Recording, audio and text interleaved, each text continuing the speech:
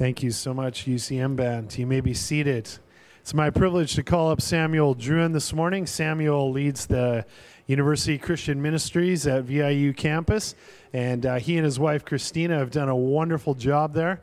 And Samuel's spoken here a couple times over the years, and we love his heart, and we love the kind of resonance. Our church loves to get out in the community and serve and lift up the name of Jesus that way.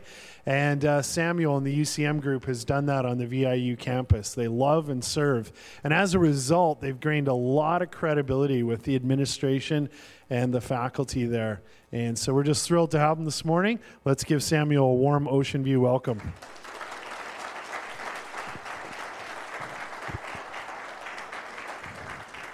Samuel, let me pray for you as we start out here.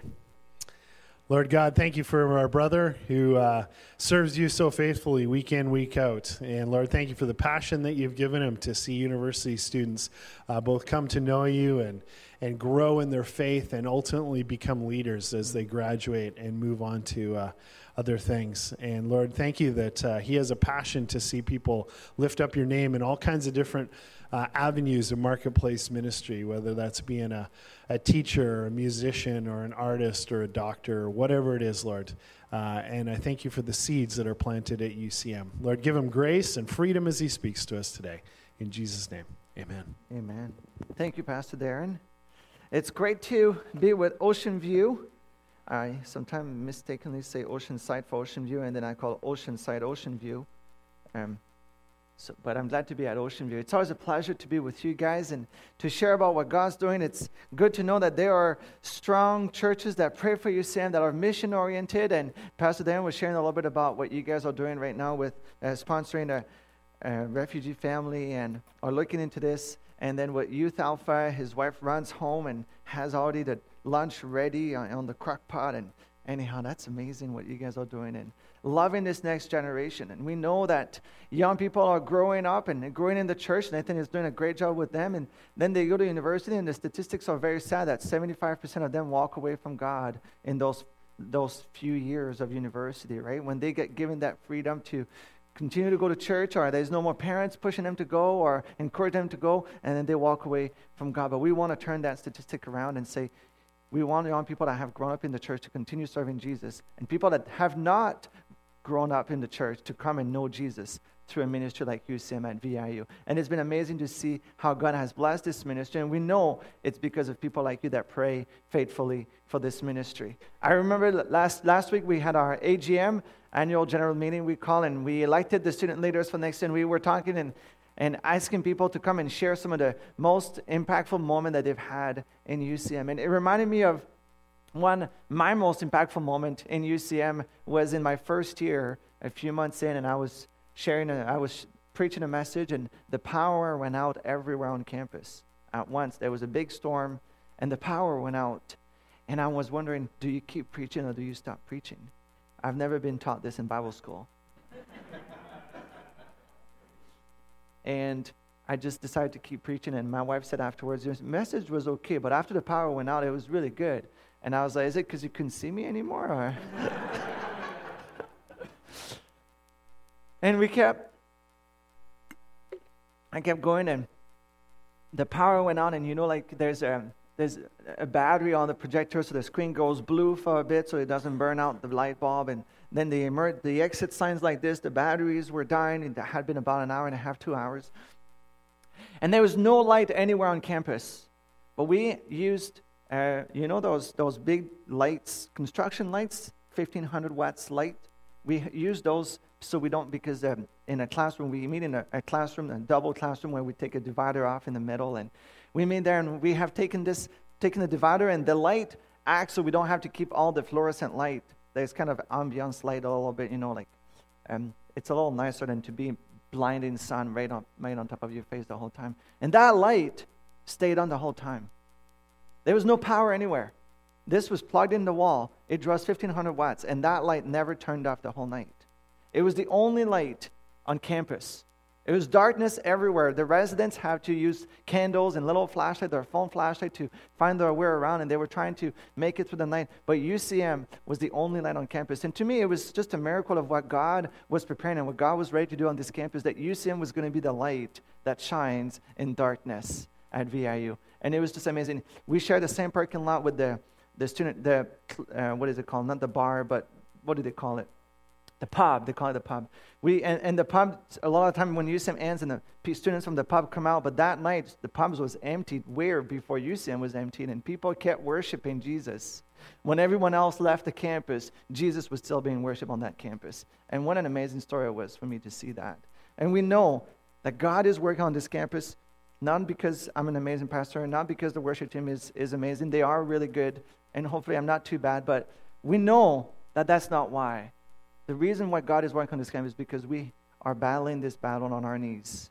And we know that the victory is won in prayer. So thank you so much, Ocean View, for praying for us and seeing God transform this campus. Every week, we've averaged over 85 students that meet and worship God on a secular campus, and it's amazing to see what God is doing. And I'm excited to share with you and bless you. Our prayer is that you guys have been such an amazing blessing to you, and we hope that this morning you're blessed with the worship team and with the message. And we'd love for you to pray for us. If you're not receiving the newsletter, come see me at the end of the service with Kristen between the two services. Come see us. Sign up for the newsletter. We send a picture of what God is doing, a sentence or two, and a prayer request. And we'd love to partner with you. Together today, we are shaping tomorrow, and we're excited about what God has in store for us tomorrow. So let's dive into God's Word this morning. I'd love to introduce this message with a little story. Krista and I got married almost 6 years ago in May. May is in how long now? Like 3 months. We had a son. He just turned a year old last week. There he is, Joseph. Being a father is amazing. But when we first got married, I didn't know if we were going to be able to keep a human being alive. And so we thought, how about we have a pet? The stakes are a lot lower if we can't keep it alive. And so we thought we could have a dog.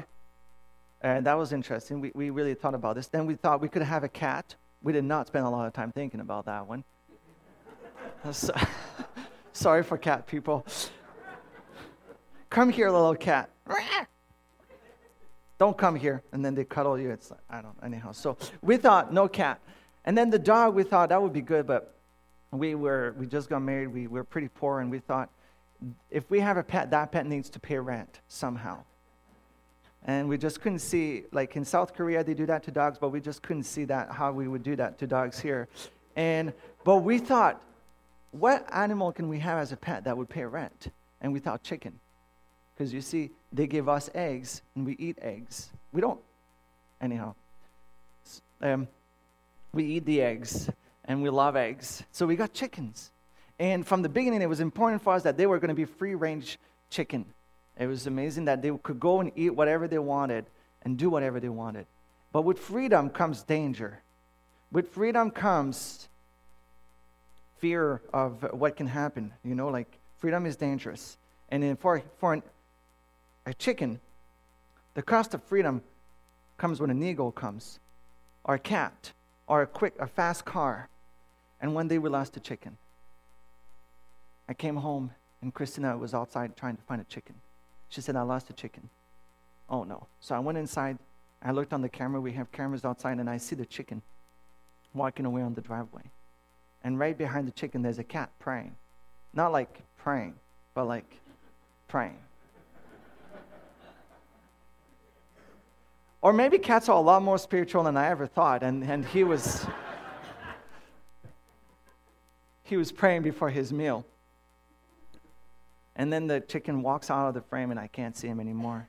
And I was meeting with some students, so I go to my meeting. I say, honey, I'm going to go to the meeting, and then we'll keep looking for the chicken. And so I went to some student meetings, and I connected with them. And then I got back, and I go outside, and Christina now recruited her mom to try to find that chicken. They had been looking for that chicken for 3 hours, and they couldn't find the chicken. Chicken was gone. So I go to Christina, and I say, honey, it's okay. Come inside now. We lost the chicken. And she started crying She says, no, we need to find the chicken. And I said, honey, it's okay. It's a $15 chicken. And she hit me in the stomach. And she says, it's not funny. I was not trying to make a joke until now, but I say it's a bad investment. 3 hours for $15. We could have gotten lots of chickens. But she wanted to keep searching for the chicken, and she kept looking for the chicken, and she said, I found some remains. Oh, no. At the end of the driveway.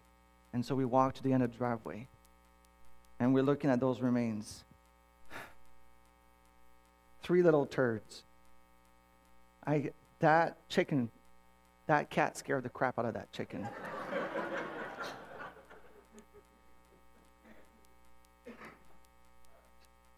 So we knew that chicken had been at the end of the driveway because I saw the cameras. And we went to the neighbor's house and we looked everywhere, couldn't find the chicken. We finally go inside the house and we say, that's okay, we lost the chicken. At least we didn't lose our child.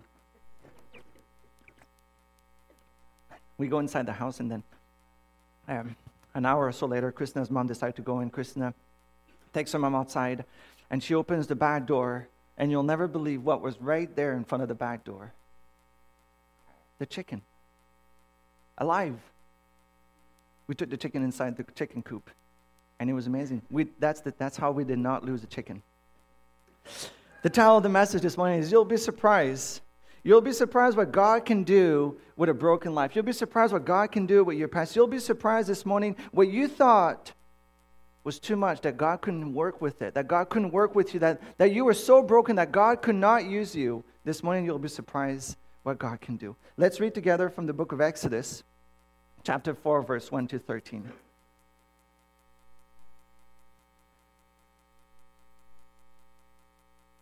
Book of Exodus, chapter 4, verse 1, and we'll read to verse 13. And I love reading the Bible. I believe that there is power in the Word of God, and so I love reading. Let's read this together. Verse 1. Moses answered, and we're picking up here, if you're not familiar with the story. Moses was a prince in Egypt. He killed an Egyptian, had to flee because he was afraid for his own life, hid in the desert, and he's been in the desert now for 40 years. He believed when he was young that God called him to save his people, the Israelites, out of slavery from Egypt. But now it's been 40 years, and he believes that God forgot about him. And one day he's shepherding the flock of his father-in-law Jethro, and he sees a burning bush that is not burning, and he approaches it, and God calls him from the burnished bush and reminds him of his calling that he has put on his life. But Moses starts arguing with God that he's the wrong person, that God must have made a mistake because he's not the man he used to be, and he doesn't think that he can do what God can do. And so here's Moses trying to argue himself out of his calling. Verse 4, Moses answered, what if they do not believe me or listen to me and say, the Lord did not appear to you? Then the Lord said, what is it in your hand? A staff, he replied. The Lord said, throw it on the ground. Moses threw it on the ground, and it became a snake, and he ran from it. Then the Lord said to him, reach out your hand and take it by the tail. So Moses reached out and took a hold of the snake, and it turned back into a staff in his hand. This, said the Lord, is that they may believe that the Lord, the God of their fathers, the God of Abraham, the God of Isaac, the God of Jacob, has appeared to you. Then the Lord said, put your hand inside your cloak. So Moses put his hand in his cloak, and when he took it out, it was leprous like snow. Now put it back in your cloak, God said. So Moses put his hand back in his cloak, and when he took it out, it was restored like the rest of his flesh. Then the Lord said, if they do not believe you or pay attention to the first miraculous sign, they may believe the second. But if they do not believe these 2 signs or listen to you, take some water from the Nile and pour it out on the dry ground. The water you take from the river will become blood on the ground. Moses said to the Lord, O Lord, I have never been eloquent, neither in the past, nor since you have spoken to your servant. I am slow of speech and tongue. And the Lord said to him, who gave man his mouth? Who makes him deaf or mute? Who gives him sight or makes him blind? Is it not I, the Lord? Now go, I will help you speak and teach you what to say. But Moses said, verse 13, O Lord, please send someone else to do it. Because you see, Moses had an opportunity when he was younger to save his people, but he blew it.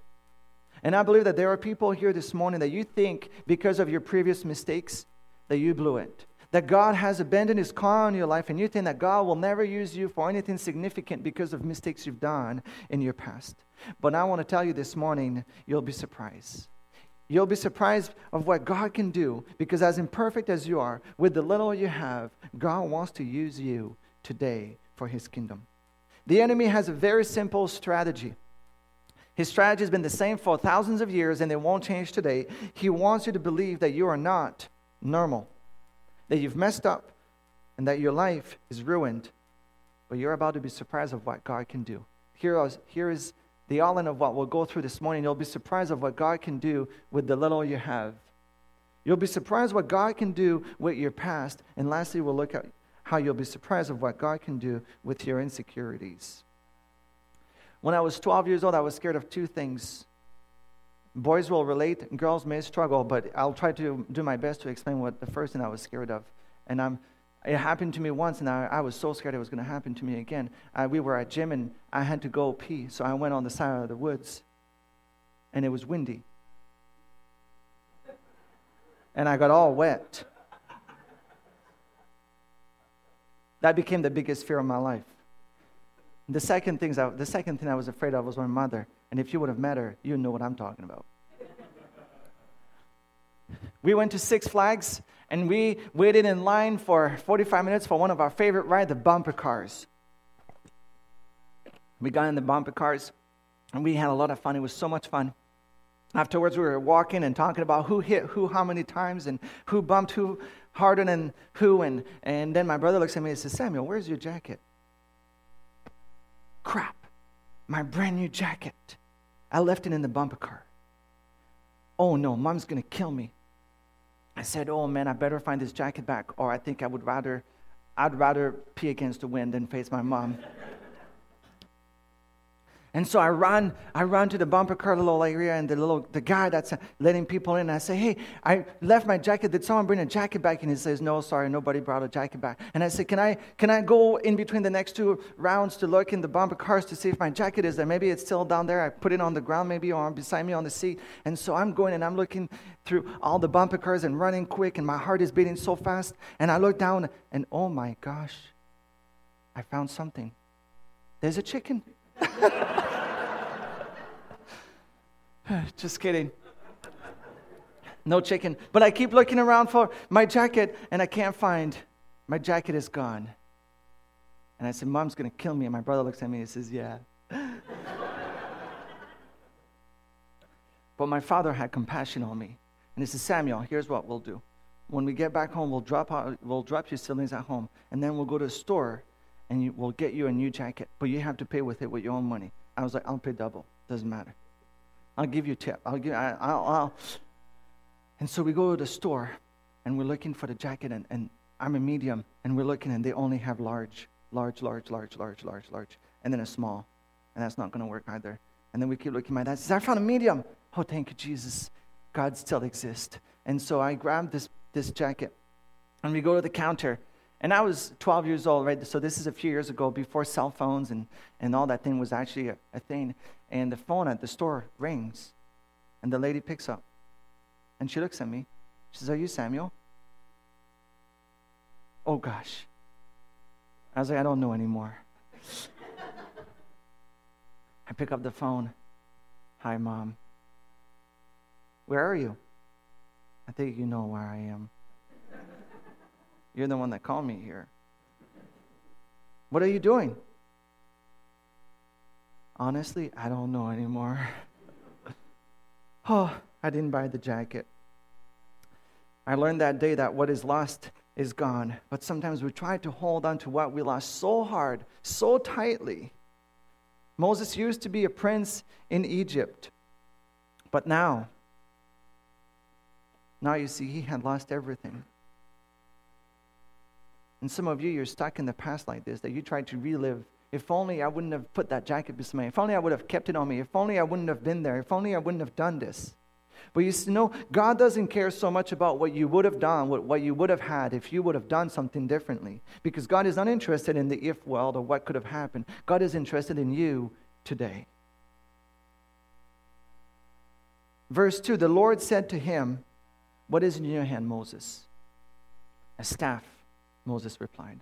God doesn't ask Moses, what was in your hand back when you were a prince in Egypt? No, God looks at Moses and says, what is in your hand right now, today? And I can only imagine Moses replying to God, well,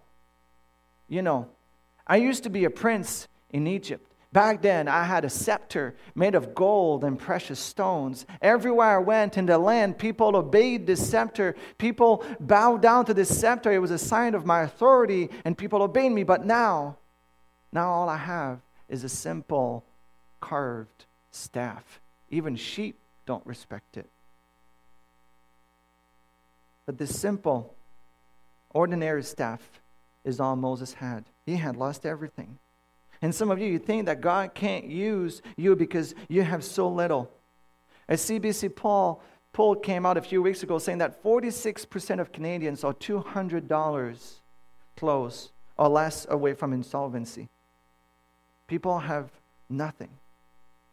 Some of you can't manage life anymore. There's too many needs and too little to go around. But remember, Moses freed an entire nation from slavery with nothing else in his hand but a staff. Don't underestimate the little you have this morning, but be wise with the little you have, because God can transform it for his glory. God this morning isn't interested in what you would have done if you would have had more. God is interested in what you have right now. He is interested in you today. Because the little you have, the pain you have today, God can use it to bring the greatest transformation you have ever experienced in your life. You'll be surprised of what God can do. Things change and people change. God doesn't change, but things change. When Kristen and I first got married, we were poor. I guess that didn't change. And we were young, and that changed a little. I remember we had what we called cheap dates. We actually had two kinds of dates: cheap dates and free dates. And one of our favorite cheap date was to go and rent a $1 movie from a Redbox machine. Anybody else remembers those? And then we would go to 7-Eleven and we would splurge. $5 pizza, come on. $3 samosas, bring them on. Fill me a bag with it. And it was like a $12 date, and we would eat this deliciously salty block of salt. I felt like a cow. It was so... But who cared? We were young, we were free, we were strong, invincible. We ate like pigs and then went to bed like nothing ever happened, slept like babies. Now, I eat 3 Doritos after 8 p.m. and I can't sleep all night. I'm turning because it's too salty. Things change. God remains the same, but people and things change. Moses used to be a prince in Egypt. He used to be powerful. He used to have silky, smooth hands just like mine because he had never done anything his whole life with his hands. But now he had rough hands of a farmer. Things changed, and they were about to continue to change. God says in verse 6, put your hand inside your cloak. So Moses put his hand in his cloak, and when he took it out, it was leprous. It had become white as snow. And God is asking you this morning, why are you still trying to do this on your own? What is it going to take for you to give it to me? You see, Moses had lost everything. Like some of you, you've lost everything. But yet for so long, you're still trying to manage life on your own without him. Everything in your life is falling apart, but you're hanging on to that little bit, that little thing. With all the strength you have, you're keeping this so tight in your hand. God says, I have something better for you. Let it go. But you say, God, this is all I have left. I can't lose this too. I have to hold on to it tightly. So God tells Moses, your hand that you've relied on for so long, the only thing you have left, God says, take it. Would you do this with me this morning? Would you take your hand like this? And this hand represents the little you have. This hand represents all of your human strength, all of your human abilities that you've relied on for so long. This hand is what you've been holding back from giving God for so long. What you're afraid of giving God because you're afraid of what will happen if God has even that little bit. Take this hand and put it in your cloak. And now take it back. Moses looked at his hand, and it's diseased. It's dying. You know why it's dead? Because for something better to come alive, it first has to die. You see, before the tree blossoms in the spring, it has to lose all of its leaves in the fall. Before Jesus could experience the resurrection, before we could experience the power of the resurrection, Jesus first had to die. I know it hurts. The Christian life hurts. It's hard. But trust God, because He is about to work a miracle in your life. You'll be surprised of what God can do. Verse 7, we continue reading. Now put your hand back in your cloak. So Moses put his hand back in his cloak. And when he took it out, it was restored like the rest of his flesh. And if you look into the Hebrew here, the word cloak literally means heart. And when we receive Jesus, the Spirit of God lives in our heart. And what's the furthest point of our body from our heart? Is our hands. And we're holding these things far. We say, God, I give you everything, but I'm just holding on to this as strong as I can. And God says, you bring it to me. And Moses brought it to Jesus, brought it to God. He brought his hand of mistakes. He brought his hand of hurt, of fears, of insecurities, of lies that he's believed for so long, and God made it clean. You see, some of you, you've trusted yourself to accomplish God's plan in your life, and it's never worked, and it's not going to start working now. But bring it to God this morning. Bring it to God, and God says, I don't use the powerful, I use the willing that humbled themselves and made themselves available today. God isn't concerned about what's hiding in your past. He already knows what's there. Bring it to God. Give God all of your past, all that you've been holding on, and say, God, surprise me this morning. Surprise me, because you'll be surprised what God can do with your insecurities. Christina, I have a lot of stories about Christina and I. We met at Bible school, and then I went back to do my master's in Laval University in Quebec, and she was doing her teaching degree here at VIU. So we did long distance for 2 years. And God bless the new era of Skype and Google Talk. We thought more about Skype and Google Talk than anything else. I remember it would be like, you'd say something, and then, oh, sorry, you cut out. Can you say that again? Can you repeat it? Oh, sorry, I missed the beginning. Can you say that again? Oh, this is stupid. Now I'm done. Oh, why are you saying I'm stupid? No, I didn't say you're stupid. This internet thing is retarded. Why are you calling me retarded? I'm like, no, I shouldn't have used, I'm sorry of what, okay, I'm done. Why are you done? This is not the end. You can't leave like this. I'm going to bed. This is ridiculous. Don't call me ridiculous. And I just had to end it. And then text her good night. And she said, why are you mad at me? I'm not mad at you. This is annoying. But every once in a while, it would work very well. And so we would watch funny videos and TV shows, and we would be like, okay, 1, 2, 3. Wait, is your mouse on the play button? Because you got to be ready. We're going to watch this together, right? 1, 2, 3, play. And then she'll laugh 2 seconds before me, and I'd be like, honey, you ruined the joke for me. You're 2 seconds ahead of me. Just pause quick. And then press play again, and then we get in sync, and then we would watch these funny things up all the way to like 2, 3 in the morning, and I was 3 hours ahead, right? So it was only 11 midnight here for her, but I was having a good time, and I lived in the residence at the University of Laval, and one morning at 2:30, my neighbor comes and he knocks on my door. So I go and I answer, and he says, hey, Ben, and he says, hey, is it possible for you to laugh a little quieter? And I'm like, oh my gosh, I'm so sorry. I'll laugh quietly. And so I go back and I'm like, hey, hon, I woke up the neighbor. I got to laugh quietly. So I'm watching this with a pillow and laughing my pillow. I almost feel like I'm having a panic attack trying not to laugh. And the more I'm trying not to laugh, the more I'm laughing. But anyhow, it was a good time. In the morning, though, I still felt bad about waking the neighbor up. And so I said, I'm going to go apologize. His name was Benjamin. I go to Ben and I knock on his door and say, hey, Ben, I'm so sorry for waking you up yesterday. And he says, oh, no worries. You didn't wake me up. I'm like, well, it sure looked different at 2:30 in the morning when you were knocking on my door. Oh, he says, yeah, that I did. So what happened is the guy next door came and knocked on my door, and he's like, hey, can you laugh quietly, please? And I'm like, I was sleeping. I don't know why he came and told me that. And then as I was trying to fall back to sleep, I heard you laugh. And I said, that wasn't me. That was him. So I went and I told you to laugh quietly. And that's when I realized I was waking up the guy 2 doors down the hallway because I was laughing so hard. So I looked at him and I said, oh my gosh, I'm so sorry. I became very insecure about my laugh at that moment. And I said, I will never laugh again in my life. Ever. That's what you call an exaggeration. I was exaggerating. It was not meant to be taken literally.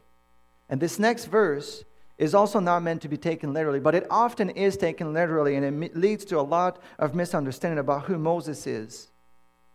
And in the most misunderstood verse, this one ranks pretty high. But let's read it together. Verse 10. Moses said to the Lord, "Pardon your servant, Lord.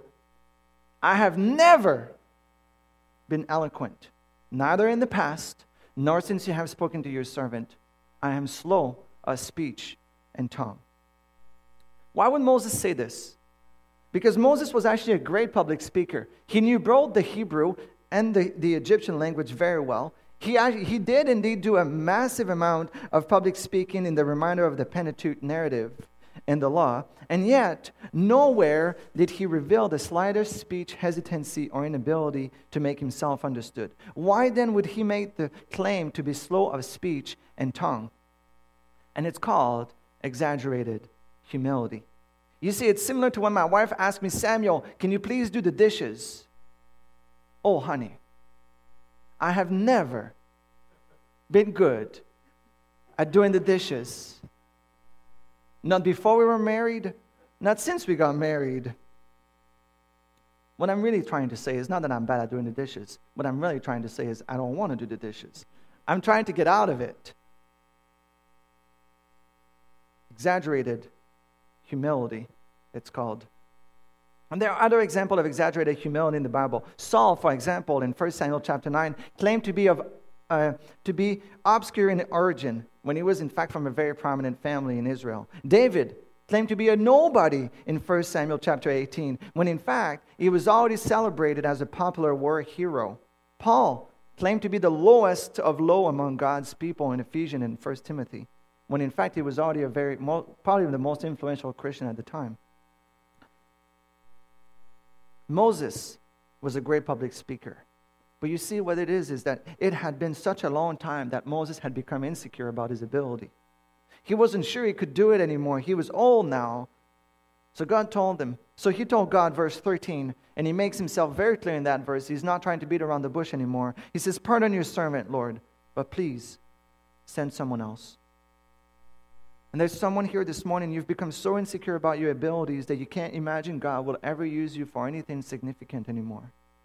But this morning, you have a choice. You can either tell God, "God, I want to let my insecurities continue to guide me." Or you can say, "God, take my hand of insecurities and I bring it to you.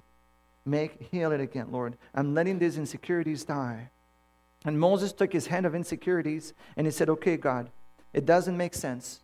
I don't understand. I'm afraid, but I'll go where you lead me." And this is what I want to tell God this morning. I tell God, "God, you take my hand of insecurities. You take my hand of past mistake. You take my hand of so little that I have. And God, you come and surprise me."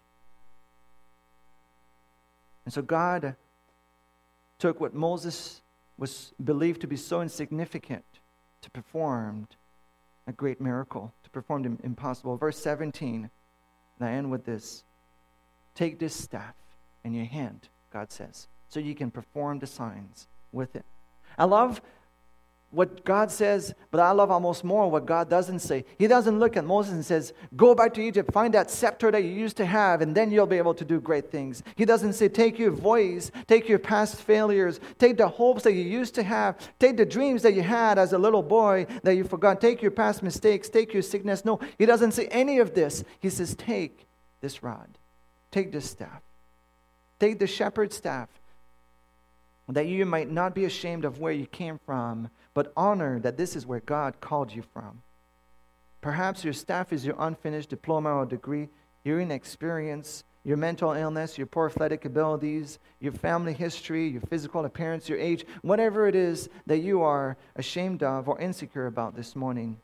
God tells you, don't let this disqualify you, but let me surprise you of what I can do with what you think is so little. And so Moses grabbed his staff and he headed for Egypt. And this morning, I want to encourage you to tell God, take my hand of doubt, God, this morning. Take my hand of insecurities and fears that have kept me away from my Egypt. And God, come and surprise me. I'll invite Chris to come and do the pastoral prayer.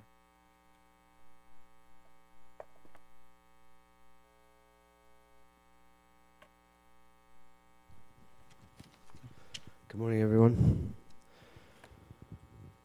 Today's pastoral prayer is an adaptation of 12th century Welsh prayer from the Book of Taliesin.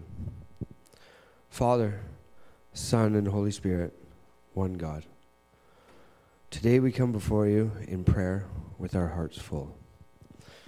We just want to thank you for what you are doing through Samuel and the student leadership of University Christian Ministries on the Vancouver Island campus. You have called them to love and serve the students that make up the VIU student body, and it is having a profound effect. We ask that you would pour out your blessing, show the UCM group your favor with the faculty, the administration, and with the dead students on campus. We pray against our enemy, the devil, who would seek to stir up opposition and trouble for the UCM group.